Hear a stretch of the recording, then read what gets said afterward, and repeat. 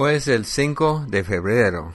Muy buenos días a todos. Bienvenidos al DAB Español. Diariamente en audio, la Biblia. Siempre en comunidad, todos los días del año. Yo me llamo Roberto y esta semana vamos a estar leyendo de la traducción en lenguaje actual. Siempre en Éxodo, capítulo 21, versículo 22 hasta el 23:13. Siempre estamos viendo a Dios formar a un pueblo que no tenía raíz bíblica ni de Dios. Entonces Dios está comenzando desde el inicio. Tenemos que entender eso para tener un poco de claridad con la lectura. Si varios hombres se pelean entre sí y en su lucha golpean a una mujer embarazada, se hará lo siguiente. Si a la mujer no le pasa nada, pero muere el niño que llevaba en su vientre, el que resulte culpable deberá pagarle al esposo de la mujer lo que él pida, siempre y cuando los jueces consideren que lo que pide es justo. Pero si a ella le pasa algo, se castigará al culpable haciéndole el mismo daño que le hizo a la mujer. Es decir, si mata a la mujer, será condenado a muerte. Si le saca un ojo, también a él se le sacará un ojo. Si le rompe un diente, se le romperá uno suyo. En cada caso se cobrará mano por mano, pie por pie, quemadura por quemadura, herida por herida, golpe por golpe. Si alguien hiere en un ojo a su esclavo o esclava y hace que pierda el ojo, tendrá que dejarlo en libertad. La misma ley se aplicará en caso de que le rompa un diente. Si un buey mata a alguien, se matará al buey a pedradas, y su carne no deberá comerse. El dueño del buey no será culpable de nada. Si el dueño sabía que el buey tenía la costumbre de atacar a la gente y no lo encerró, será culpable de la muerte de la persona o persona que mate el buey. En este caso se matará a pedradas al buey y al dueño. Sin embargo, el dueño podrá salvar su vida pagando una multa. La misma ley se aplicará en caso de que el buey ataque al hijo o a la hija de alguien. Si el buey ataca al esclavo o la esclava de alguien, el dueño del buey deberá pagarle al dueño del esclavo o esclava 30 monedas de plata. Además se matará al buey a pedradas. Si un hombre destapa un pozo o hace un pozo y no lo tapa, y en el pozo se cae un buey o un burro, el que abrió el pozo deberá pagar al dueño el valor del animal, pero podrá quedarse con el animal muerto. Cuando el buey de alguien mate al buey de otra persona, se venderá el buey que quedó vivo y el dinero se lo repartirán los dos dueños por partes iguales. También se repartirán por partes iguales la carne del buey muerto. Pero si todos sabían que ese buey tenía la costumbre de atacar y su dueño no lo encerró, tendrá que darle a la otra persona un buey vivo, aunque podrá quedarse con el buey muerto. Si alguien roba un buey o una oveja y mata o vende el animal, deberá devolver al dueño 5 bueyes por el buey robado y 4 ovejas por la oveja robada. Si el animal robado todavía está vivo y en poder del ladrón, éste deberá devolver al dueño 2 animales. Todo ladrón deberá pagar el precio de lo que haya robado. Si no puede pagar, será vendido como esclavo para pagar lo robado. Si el dueño de una propiedad sorprende a un ladrón robando de noche y lo mata, no será culpable de su muerte. Si lo sorprende robando de día y lo mata, entonces sí será culpable. Si alguien suelta sus animales en su propiedad y estos van y comen en el terreno de otra persona, tendrá que pagar con lo mejor de su cosecha los daños que causan sus animales. Si alguien enciende un fuego en propiedad ajena y el fuego destruye todo el trigo y el campo, El que prendió el fuego deberá pagarle al dueño todos los daños causados. Si alguien le da a otra persona dinero o cosas de valor para que se las guarde, y algún ladrón se roba todo eso, el ladrón tendrá que pagar el doble de lo robado, si es que lo atrapan. Si el ladrón huye, la persona que guardaba lo que fue robado deberá presentarse en el templo y jurar ante Dios que es inocente. Si dos personas afirman ser dueños del mismo buey, burro, oveja o algún otro objeto, deberán ir al templo para que su caso se resuelva ante Dios. Quien haya mentido deberá pagar el doble al verdadero dueño. Si alguien sale de viaje y deja un animal al cuidado de otra persona, esa persona no será responsable si el animal muere o sufre algún daño, o alguien se lo roba sin ser visto, pero tendrá que jurar ante Dios que es inocente. El dueño deberá creerle y esa persona no tendrá que pagar nada. Sin embargo, si esa persona vio cuando el animal fue robado, tendrá que pagarle al dueño. Si el animal fue despedazado por una fiera salvaje, y el que lo cuidaba puede presentar como prueba los restos del animal muerto, no tendrá que pagarle nada al dueño. Si alguien pide prestado un animal y el animal resulta lastimado o llega a morir sin que el dueño esté presente, el que pidió prestado el animal deberá pagarlo. Si el dueño del animal estaba presente, el que lo pidió prestado no deberá pagar nada. Si el animal era alquilado, solo tendrá que pagar el alquiler. Si un hombre engaña a una mujer soltera y sin compromiso y tiene relaciones sexuales con ella, tendrá que casarse con ella y pagarle a su familia la cantidad que los novios acostumbran dar al casarse. Pero si el padre de esa joven no quiere que ella se case, ese hombre deberá pagar de todos modos la cantidad que se acostumbra dar por la novia al casarse. Todo el que practique la brujería será condenado a muerte. Toda persona que tenga relaciones sexuales con algún animal será condenada a muerte. Quien haga sacrificio en honor a otros dioses será condenado a muerte. No maltraten a los refugiados en el país, ni los hagan esclavos. Recuerden que también ustedes fueron extranjeros en Egipto. No maltraten a las viudas ni a los huérfanos. Si lo hacen y ellos me piden ayuda, yo los escucharé y con furia les quitaré la vida a ustedes. Y entonces sus esposas serán las viudas y sus hijos los huérfanos. Si alguien le presta dinero a un israelita pobre, no debe cobrarle intereses ni portarse con él como los prestamistas.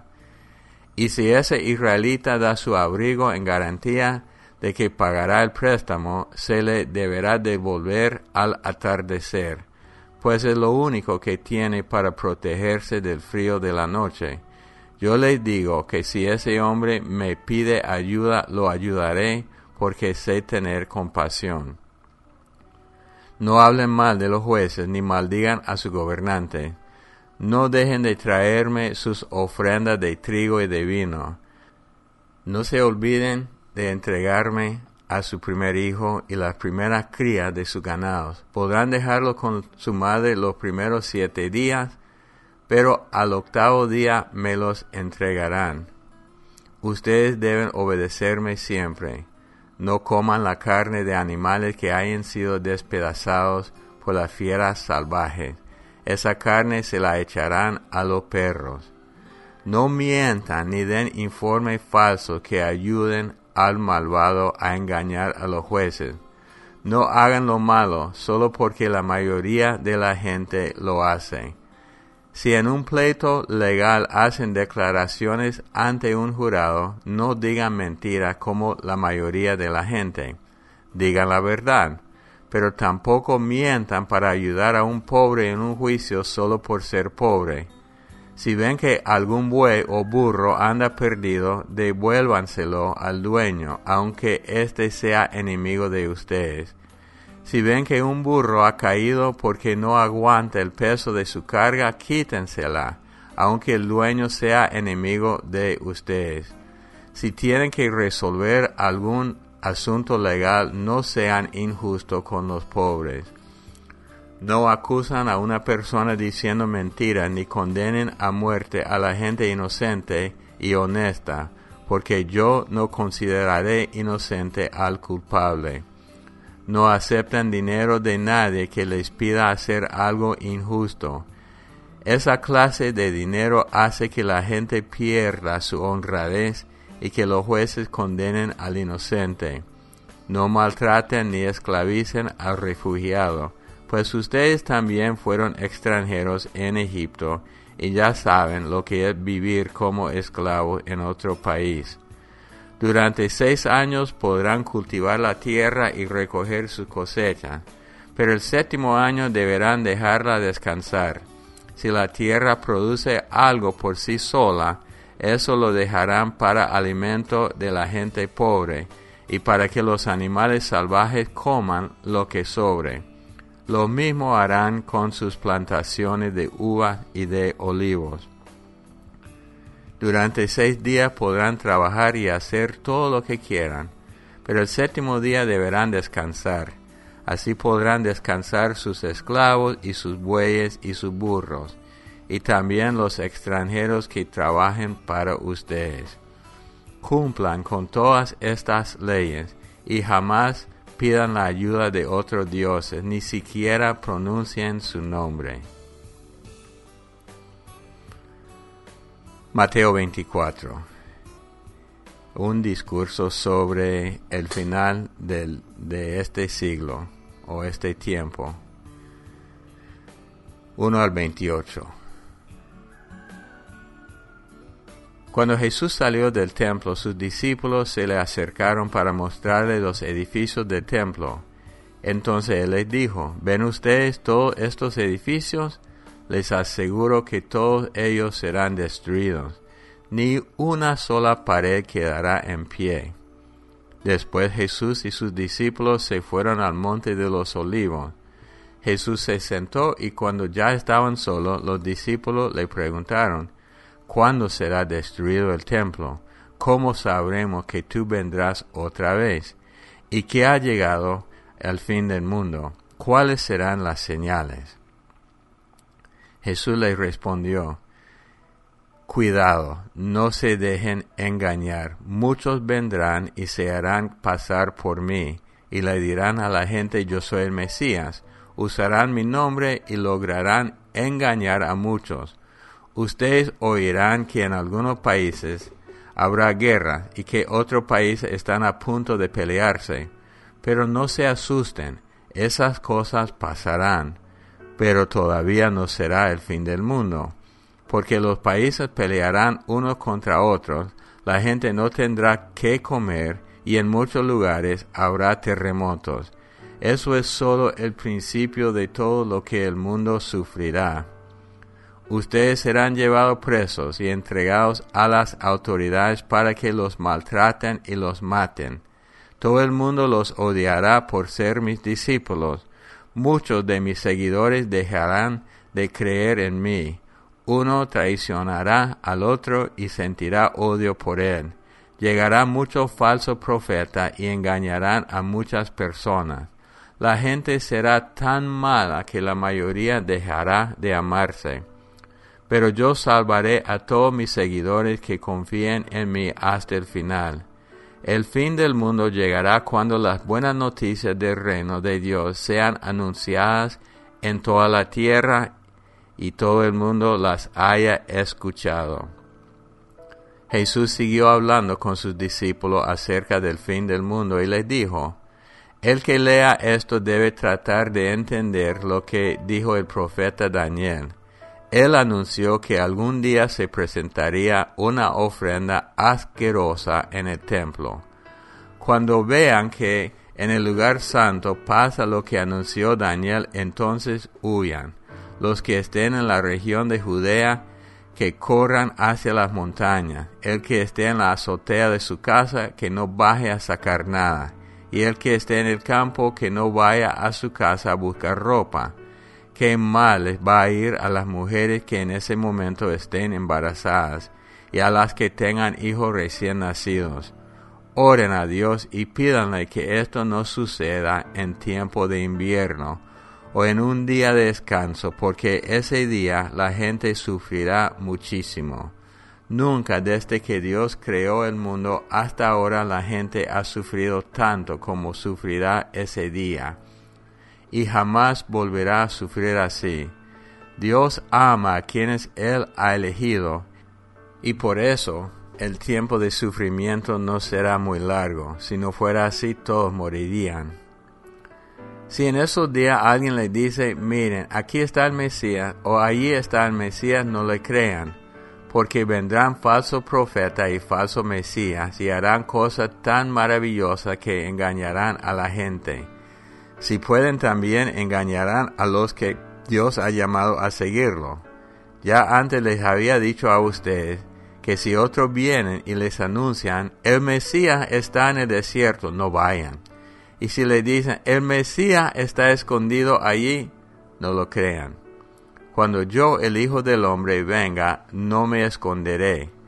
Todos me verán, pues mi venida será como un relámpago que ilumina todo el cielo. Todo el mundo sabe que donde se juntan los buitres, allí hay un cadáver. Así será cuando yo venga, todos lo sabrán. Salmo 29. Ustedes que en el cielo están al servicio de Dios, denle la honra que merece. Reconozcan su poder y adórenlo en su hermoso templo. La voz de nuestro Dios, Dios de gloria, retumba como el trueno sobre los grandes océanos. La voz de nuestro Dios retumba con fuerza. La voz de nuestro Dios retumba con poder. La voz de nuestro Dios derriba los cedros. Nuestro Dios derriba los cedros del Líbano. A los montes Líbano y Hermón los hace saltar como terneros, como si fueran toros salvajes. La voz de nuestro Dios lanza llamas de fuego. La voz de Dios sacude el desierto. Nuestro Dios sacude el desierto de Cades. La voz de Dios retuerce los robles y deja sin árboles los bosques. Nuestro Dios es el Rey de las lluvias. Él se sienta en su trono para reinar por siempre. En su templo todos lo alaban. Y desde allí le pedimos que nos llene de fuerza y nos bendiga con su paz. Proverbios 7, del 6 al 23. Un día en que yo estaba mirando a través de la ventana, vi entre los muchachos imprudentes a uno más imprudente que otros. Llegó a la esquina, cruzó la calle y lentamente se dirigió a la casa de esa mujer. Ya había caído la noche, el día llegaba a su fin. En ese preciso instante la mujer salió a su encuentro, iba vestida como una prostituta, y no disimulaba sus intenciones. Llamaba mucho la atención, se veía que era una mujer incapaz de quedarse en casa. A esa clase de mujeres se las ve andar por las calles o andar vagando por las plazas o detenerse en cada esquina esperando a ver quién pasa. Cuando la mujer vio al joven, se le echó al cuello y lo besó y abiertamente le propuso: «Puedo invitarte a comer de la carne ofrecida a mis dioses. Hoy les cumplí mis promesas y estoy en paz con ellos. Por eso salí a tu encuentro, te buscaba y ya te encontré. Tengo tendida en la cama una colcha muy fina y colorida. Mi cama despide el aroma de los perfumes más excitantes. Ven conmigo, hagamos el amor hasta mañana. Mi esposo no está en casa, pues ha salido de viaje. Llenó de dinero su bolsa y no volverá hasta mediados del mes». Con tanta dulzura le habló, que lo hizo caer en sus redes. Y el joven se fue tras ella como va el buey al matadero. cayó en la trampa como un venado cuando le clavan la flecha. Cayó como los pájaros que vuelan contra la red sin saber que perderán la vida. Bueno, Mateo 24 comienza con los discípulos preguntando sobre el templo y después preguntando sobre las señales del, como dice esta versión, el fin del mundo o el final de este siglo. Entonces ellos preguntaron cuándo será destruido el templo, el fin del mundo, cuáles son las señales. Y Jesús explica varias cosas, pero quiero que ustedes vean que la primera cosa que Él dijo fue, cuidado, no se dejen engañar. Muchos vendrán y se harán pasar por mí, dirán a la gente, yo soy el Mesías, usarán mi nombre y lograrán engañar a muchos. Entonces, la primera cosa que tenemos que tomar en cuenta cuando se trata de los últimos días es no ser engañados. Porque hasta hoy día ya sabemos que nos estamos acercando al final del tiempo. Sin embargo, cada vez que sucede algo, hay gente que dice, eso es por eso y otra cosa. Y tenemos que tener cuidado de no ser engañados. Y después sigue, van a haber guerras y van a haber rumores de guerra, va a haber terremotos, va a haber escasez de comida, pero eso es solo el principio de todo lo que el mundo sufrirá. Entonces, para mí, lo que estamos viendo ahorita en el mundo son señales de que estamos entrando, pero no es el sufrimiento que el mundo va a sufrir. Y después, antes de explicar más cosas, habla de sus discípulos, ustedes serán llevados presos. No podemos dejarnos engañar. Va a haber sufrimiento y persecución porque el Señor nos dijo eso.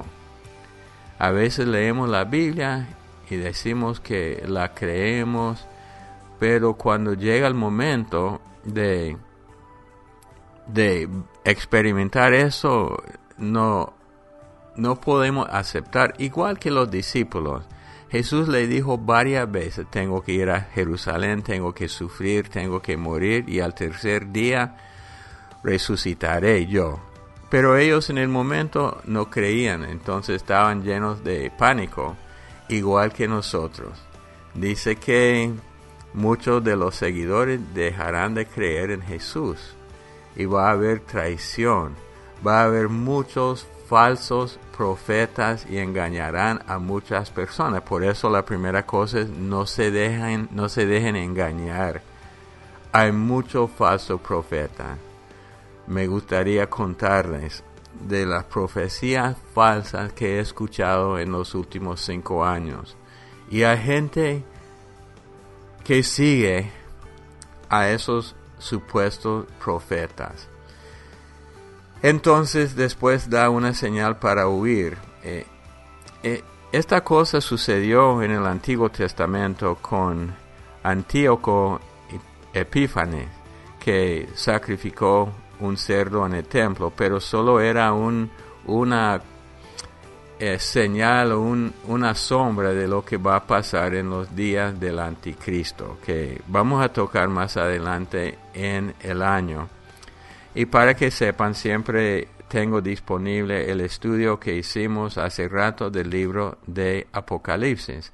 Entonces la oración de hoy es que seamos fieles en lo que Dios nos da para hacer y que no seamos engañados. Padre Dios, en este día te damos gracias por tu bondad, por tu amor, por tu palabra y por lo que tú nos dices en la palabra. Cosas que van a suceder, pero que nosotros no permitamos que seamos engañados por falsos profetas. Señor, yo te pido por esta comunidad que seamos fieles y que no nos rindamos ante la persecución, ante las acusaciones falsas, porque tú nos vas a llevar adelante y no vamos a sufrir fuera de tu voluntad, sino todo es para tu gloria y tu honra. Te damos la gloria y la honra en el nombre de Cristo Jesús. Amén. Bueno, como siempre, quiero oír sus comentarios. Tal vez usted ha escuchado una profecía falsa. No quiero oír nombres de los falsos profetas.